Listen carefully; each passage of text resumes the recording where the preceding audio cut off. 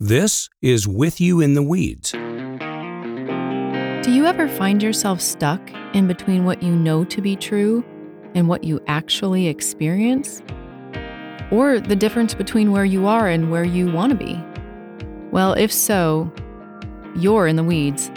And like weeds, those tough places keep coming back. I'm Lynn Roush. And I'm John Tennant. As counselors, Lynn and I deal with those weeds all the time. Together, we designed this podcast because we want to be with you in those weeds, kind of like God desires to be with us. Now, that idea will change everything. So we hope you'll listen in and let us be with you in the weeds. Let's get started. All right, this episode of With You in the Weeds is very, very crucial. And if we do this well, we might get nominated for a potty. You know, you've got the Emmys, the Grammys, you got Addies for advertising. I think there should be a potty award. For podcasts. So I'm hoping this one makes it in. This morning, I am joined by Shay Roush.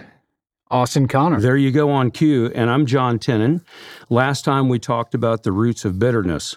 But today we're going to discuss how to manage the weeds of bitterness. And honestly, we kind of looked at ourselves and said, well, it's forgiveness, which is a very big topic. And that kind of reminds me of an old SNL sketch called Tiny Elvis, where they take Nicolas Cage and through computer graphics shrink him down to about 5 inches tall. And he's dressed up like Elvis. And they go out partying on the town, just doing stuff. And his one line in the sketch is everywhere he goes, because he's tiny, he goes, "Oh, man, that's huge. That's huge, man. That lamp right there is huge." And they'll say to him, "Well, that's fun, Tiny Elvis. We're glad you're with us." "Well, you call me tiny? You call me tiny? I'm huge. That's huge." Old SNL is the best SNL, right? Yep. Yeah. And so this is a huge topic for Tiny Elvis. And forgiveness is as complex as Nicolas Cage is. Seriously. Well. Absolutely. So he's all over the map. He's all... One way that we can take this huge topic and conceptualize it is an analogy that I use a lot with clients. When we talk about forgiveness, I say, imagine somebody's run over your foot and crushes like 7 bones in your foot. Forgiveness is going to look like, okay, I'm not going to take you to court and I'm not going to sue you for everything you're worth. I'm going to let this go. That's what forgiveness looks like. However, you know, months down the road, years down the road, when you're walking on the trail and your foot's sore, you're going to remember, man, that guy ran over my foot. And you're going to feel all the anger, all the disappointment, all the emotions. So there's sort of a living component to forgiveness that we're going to get into. Yeah, I really like that analogy because, at least for me, and maybe for you, it captures the heart of the question. What do you do when somebody hurts you, or more specifically, sins against you? You know, when you get your foot broken, what do you do? And if you know the Bible, the right answer on paper is that you have to forgive that person. In the Lord's Prayer, it says, "Forgive us our debts as we also have forgiven our debtors." And the assumption there is that we're going to forgive others. So that's true and right. And yet, to be honest, my next question is, but what does it actually look like? What does it look like for that person to forgive somebody that has intentionally crushed those bones in your foot? And I'm not sure about our listeners, you guys, but I can't think of another topic that is more important and yet so easily misunderstood, especially in Christian circles. Yeah, just to be clear, in the run over the foot analogy, we're not saying you don't pursue someone's insurance or anything like that. Oh, right? Absolutely. Yeah, okay. So that's all a given. But kind of what you were saying, Austin, I've seen, and maybe you guys have too, lots of examples where Christians, especially in leadership positions, and mostly well-intentioned people or pastors, simply tell people to forgive others immediately without any regard to the circumstances or the context. And forgiveness is so important, especially to manage the weeds of bitterness. And yet I worry that there's a ton of misunderstanding about what forgiveness is and isn't. You know, it's so important to understand what forgiveness is, because we're all going to have to practice forgiveness in our relationships with others. You know, we all sin against others and we're sinned against. So this is a daily reality until Jesus comes back and heals this world completely of sin. And I'm reminded of that old Anne Lamott quote that we mentioned last time, but she said, bitterness or vengeance is like drinking poison and hoping that our enemy dies. So it makes us miserable, but God has a remedy for it, and that's forgiveness. So let's dive in. Yeah, Shay, let me outline for our listeners kind of a roadmap to where we're going to go in the episode today. We're going to talk about, number one, what forgiveness is not. Number two, what forgiveness is. Number three, we're going to try to explain this huge topic very clearly with three realities of forgiveness. And then we're going to end with the costs and the blessings of forgiveness. So Shay, kick us off. What is forgiveness not? Well, first of all, forgiveness isn't forgetting. When someone sins against you and you choose to forgive them, it doesn't mean you'll always forget. Most of the time, you can't forget even if you want to. When God says in Jeremiah, I will forgive and remember their sins no more, it doesn't mean that the omniscient God has amnesia towards our sins. When God forgives our sins, he doesn't forget them. Rather, he just promises not to treat our sins as they deserve. He chooses to absorb the cost himself in the person and the work of Jesus. Man, that's such a great point. And I can't tell you how many people I've worked with over the years, and even clients who are burdened with this false assumption that they have to forget about a way that somebody sinned against them in the past. And I mean, you guys have probably seen it. People are heavy and weighed down, and maybe you're beating yourself up or shaming yourself by saying things like, I know I should forget what happened, but I can't. I mean, there's just a kind of civil war internally. But I'm so happy to let people know, and hopefully you can hear this as the listener, that Jesus does not expect you and expect us to forget what happened to us. So the second point under this is that forgiveness is not just a one-time event. So go back to that analogy. Let's say the person who got their foot run over, their foot crushed, they just need to forgive that person one time and move on. But what happens if those feelings of anger and hurt and bitterness come up again? John, you mentioned you're running on the trail a couple years later and it all floods back. I'll tell you what's going to happen. If you try to shove all that down, that anger and that frustration is just going to be buried. And you're going to start shaming yourself and saying things like, gosh, I shouldn't feel this way. I should move on. I forgave that person, and that's that. Well, again, the problem is that you're splitting off all of these different parts of yourself, and now you've created, like I just said, this civil war that's going to keep you stuck and is going to make the bitterness worse. Now, to be clear, Jesus for sure calls us to forgive, which means it needs to happen at some point in time. So forgiveness is not less than a one-time event, but it's so much more. And we're going to get to that in just a second. Yeah, the third point that I would tag on to that, similar to the foot analogy, is forgiveness is not a feeling. It's not always going to feel happy and immediately joyful and encouraging. I mean, it might, but that woman's got her foot run over, and years later she's got arthritis in her foot, and her brain is going to connect that memory and those emotions together. And she's going to remember, man, that dude was such a dumbhead, to run over my foot. So that doesn't mean you haven't forgiven. And a lot of Christians confuse the ongoing hurt that comes from the wounding with the actual piece of forgiveness. You can forgive someone, but then every time you're triggered to remember what they've done, all that hurt is going to resurface again.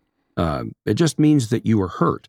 Memories and hurt or emotions are like cars in a driveway, they're in the same place. Yeah.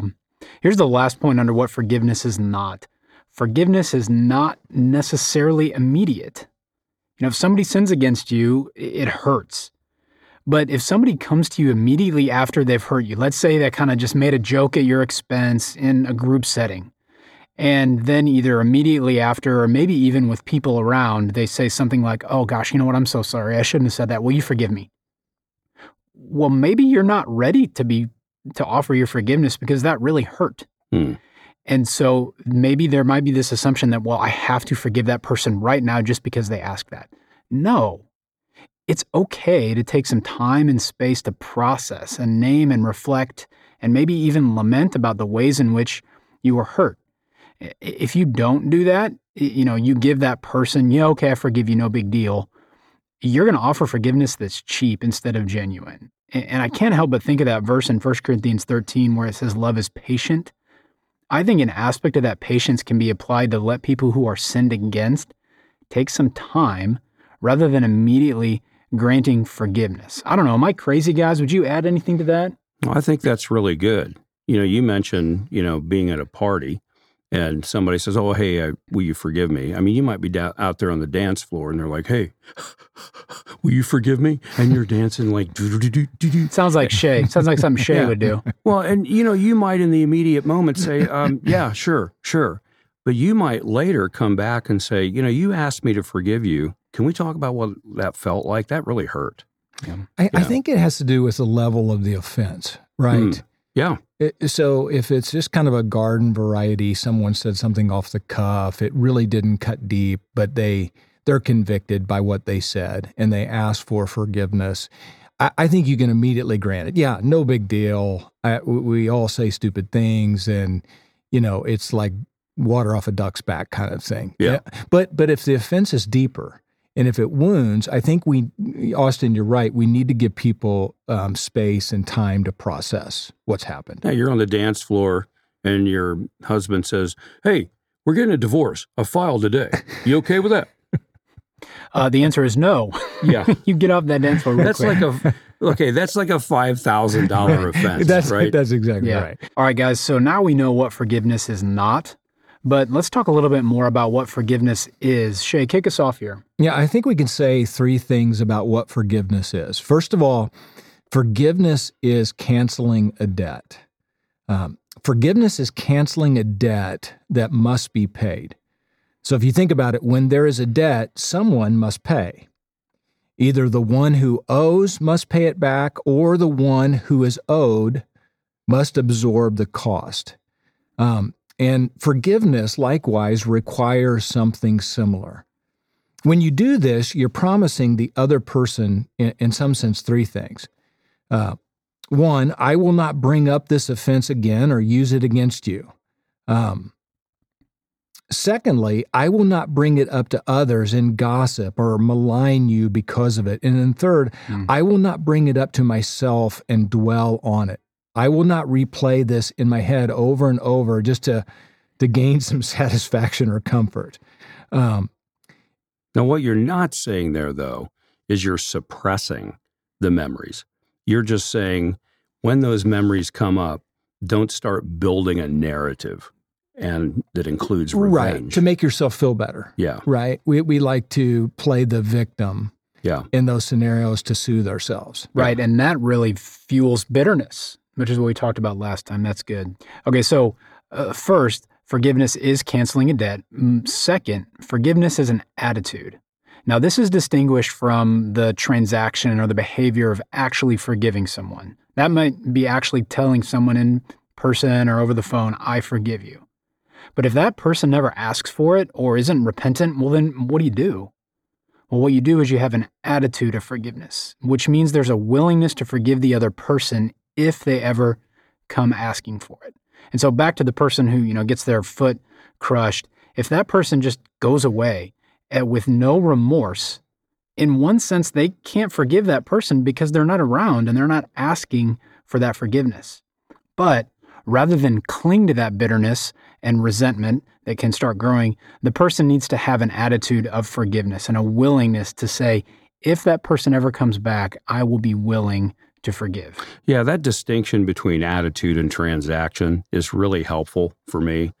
And it makes sense of our third and final point as we're talking about what forgiveness actually is.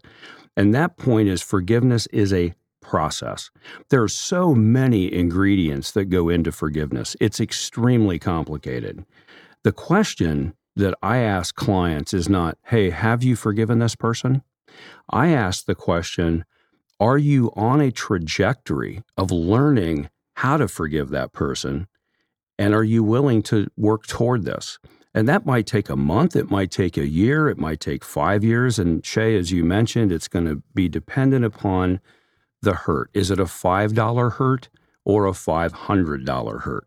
So the question I think that's really key to invite somebody into the process is, am I in the game and working with my heart and willing to wrestle with this? Because when Jesus in Matthew 18 talks about forgiveness, he uses a line that I really wish was not there. He says, forgive from the heart. And that puts me on the hook.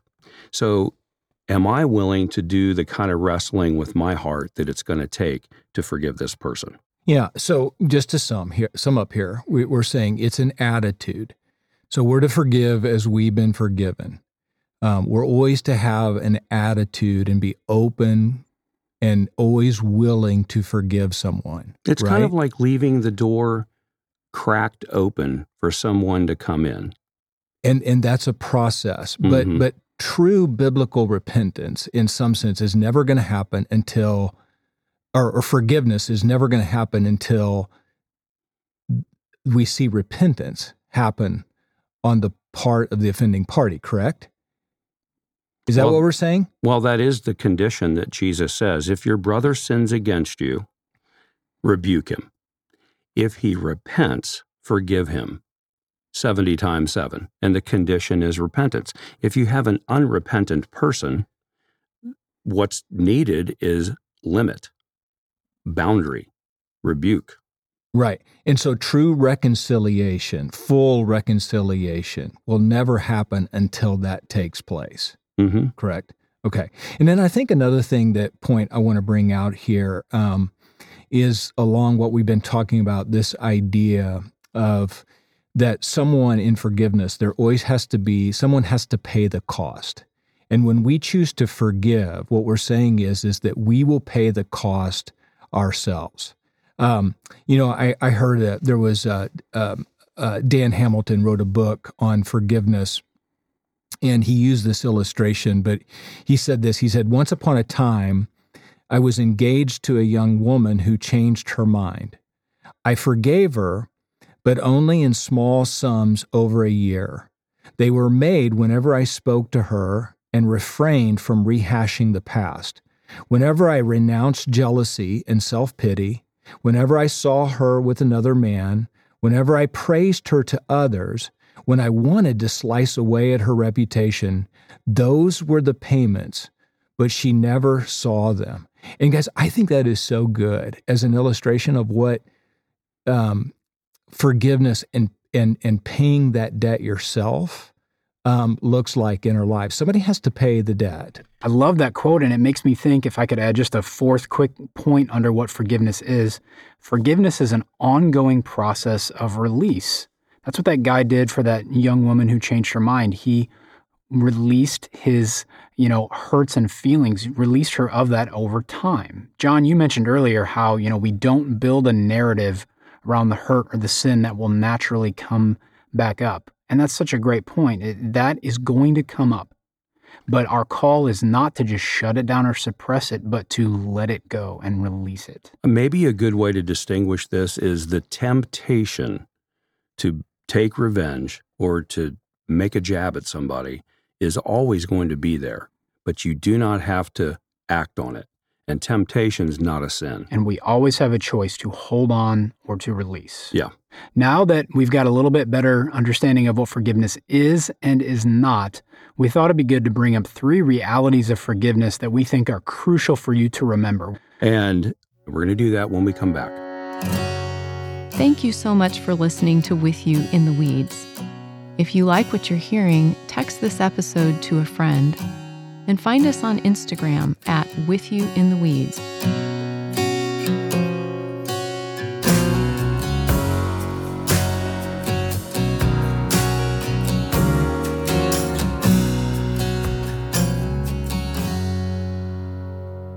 So these 3 realities of forgiveness, think of these as like the true north, if and when you get lost or confused about what it means to forgive someone. John, what's the first one? All right, true north number 1 on the compass. Forgiveness and trust are 2 different things. Very good illustration that I've used so many times with clients. Somebody goes into a bank, they borrow money to start a business, they start the business, they declare bankruptcy, and the judge determines that they are free of that debt legally. So it's legally wiped out. But if that guy goes into the bank the next day and says, hey, I want to borrow some more money, the bank is going to say, well, we're not going to make you pay back your first loan, but we're not going to trust you with new money. Not yet. So they're not going to trust, but they're going to forgive. There's a good analogy there. Had a staff member years ago that really did something that was hurtful to me. And this was a number of years ago. A few years ago, he found me on the internet and called me and he said, hey, look, I know that there were some things that happened. If I ever see you again in public, I don't want it to be awkward. Just can we work this through? Can we make this okay? And it didn't feel like a genuine apology to me, but it did feel like all he could give me in the moment. And I decided I'm just going to say, yes, it's okay. We don't have to be awkward in public. And I forgive you. However, I would never hire that guy again. I would never trust him again. So forgiveness and trust are two different things. You can forgive somebody, but that relationship may never look the same going forward. And sometimes you shouldn't trust someone. Yeah, I really like that because it seems like it could also just free some people up to say, I forgive you, but our relationship, whatever that may be, is not going to look the same going forward. Absolutely. And Christians really get hung up on that. I think that's really helpful. Second point here, forgiveness and justice are not opposites. It's really quick. When I say justice, I'm thinking about seeking restitution from outside third parties in order to make a situation right. Now, we can think of thousands of scenarios where that would be the case. We're not going to open that can right now, but I just want you guys to hear, the listeners, sometimes that is necessary and okay and not opposed to forgiveness. The third and final reality is that forgiveness and boundaries are not opposites. You know, guys, we're never called to make it easy for people to sin against us. You have to put a stop to it. You have to, at times, put up boundaries. You have to put up limits. I think one misconception is we think that if I forgive those who sin against me, I'm going to wind up being their doormat. But forgiveness does not mean you make it easy for others to abuse you or mistreat you. Instead, we have every right to set up a boundary. Shay, tell me if you think this sounds right. Maybe listeners are coming up with specific examples. I just came up with one, and you tell me if this is right.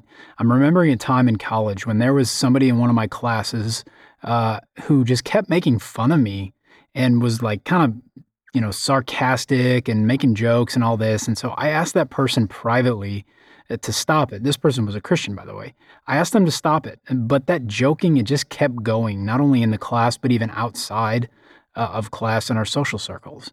And so in the end, right or wrong, what I did is that I set a boundary for myself and I just stopped hanging out with them outside of that time. And so it sounds like, Shay, what you're saying is that it's totally right and wise and on the table for me to have set that boundary, to stop hanging out with that person outside of class who's making fun of me. Now, I need to be willing to forgive that person, have an attitude of forgiveness if and when they ask for it in the future. But in the meantime, I have every right and can set that boundary. Is that what you're saying? That's exactly right. And so obviously in cases of where there's abuse, physical abuse, verbal abuse, set boundaries. You may have to put a distance between yourself and that person to protect yourself. That's good and right for a Christian to do. Jesus himself, right, at times had to distance himself, put physical he knew what was in people's hearts. He separated himself from people. He physically separated himself from people because he knew that they were seeking to harm him. Yeah, he was great at boundaries. Yeah. Final piece of our episode, we want to explore the costs and the blessings or benefits, if you like benefits better.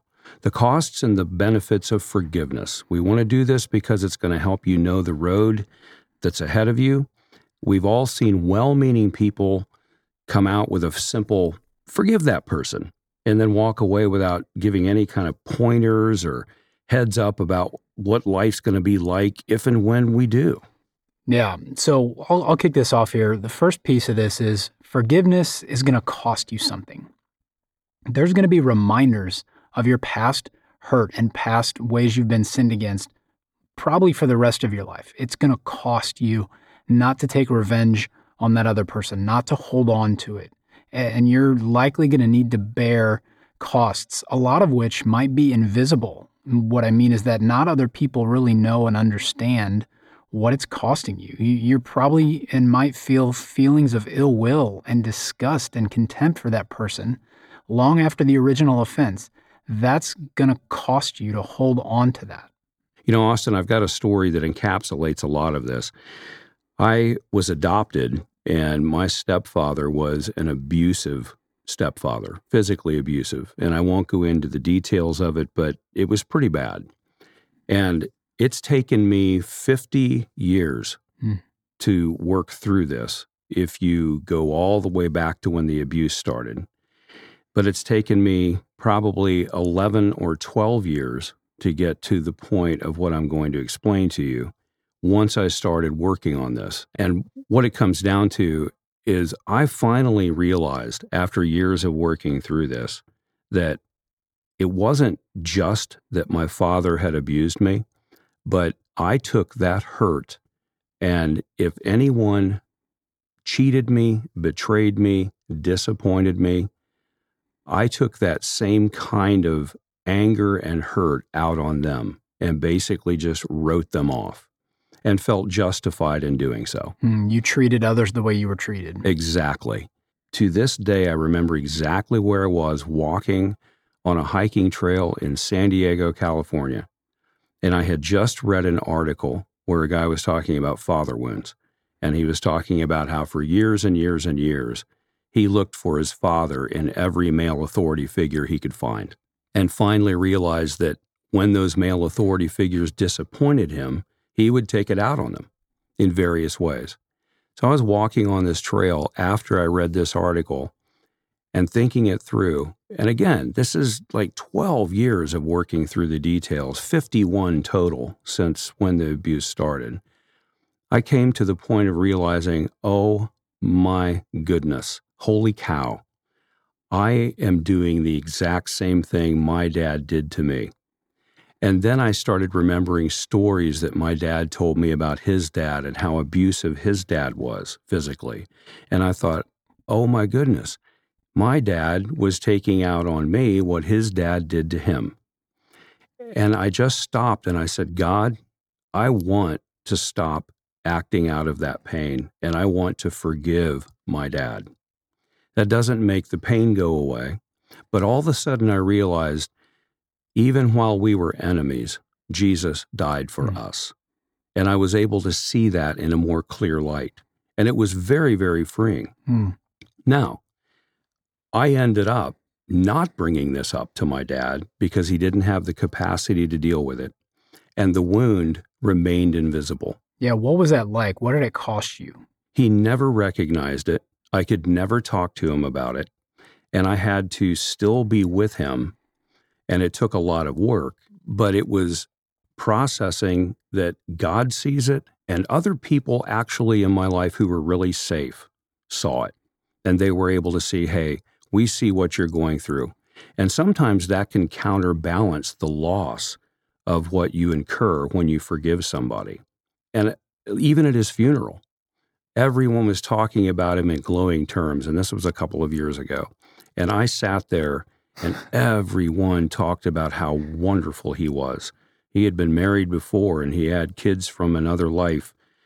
And all of them talked about him in glowing terms. And I sat there silent. And I was okay with it, but I was still a little bit stunned and felt I am not recognized. No one sees this. But it took years to work that through. And I had every opportunity to stand up at that funeral and say, well, let me tell you another angle on this story. And I didn't. And Shay, to your point, that's what it looks like to continually go through the process of forgiving and not taking revenge. Yeah, and bearing the cost yourself. Someone had to pay the cost of that. You bore it in those moments where you didn't stand up and run your father down.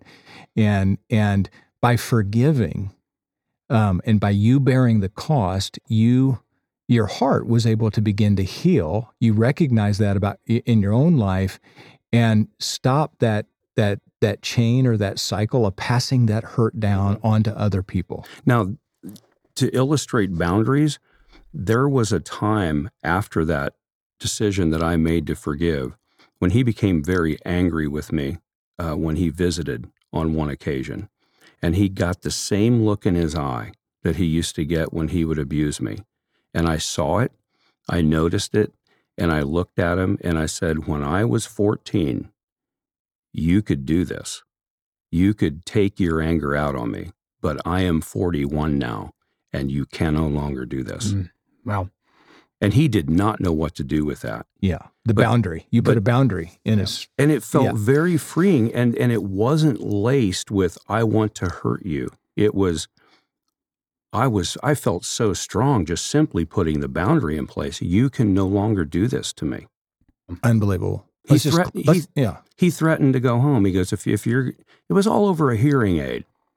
Like he wouldn't put his hearing aid in.